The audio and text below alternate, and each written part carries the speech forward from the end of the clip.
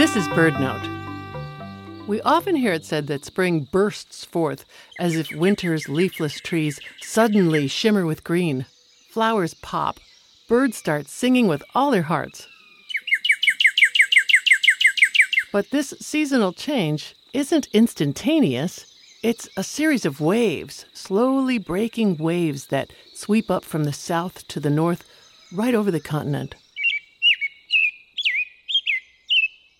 Early spring migrants like robins and bluebirds return north in March, some even in February. Across the whole of April, week after week, new songbird migrants work north from the tropics, adding bit by bit to spring's ever-growing soundtrack.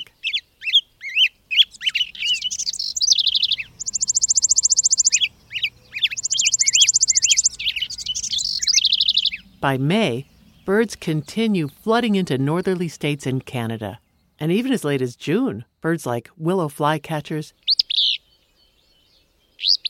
and mourning warblers are just completing the trek to northern breeding sites from South America.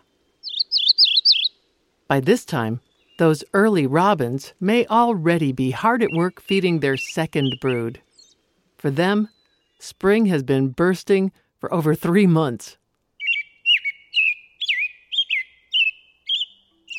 For BirdNote, I'm Mary McCann.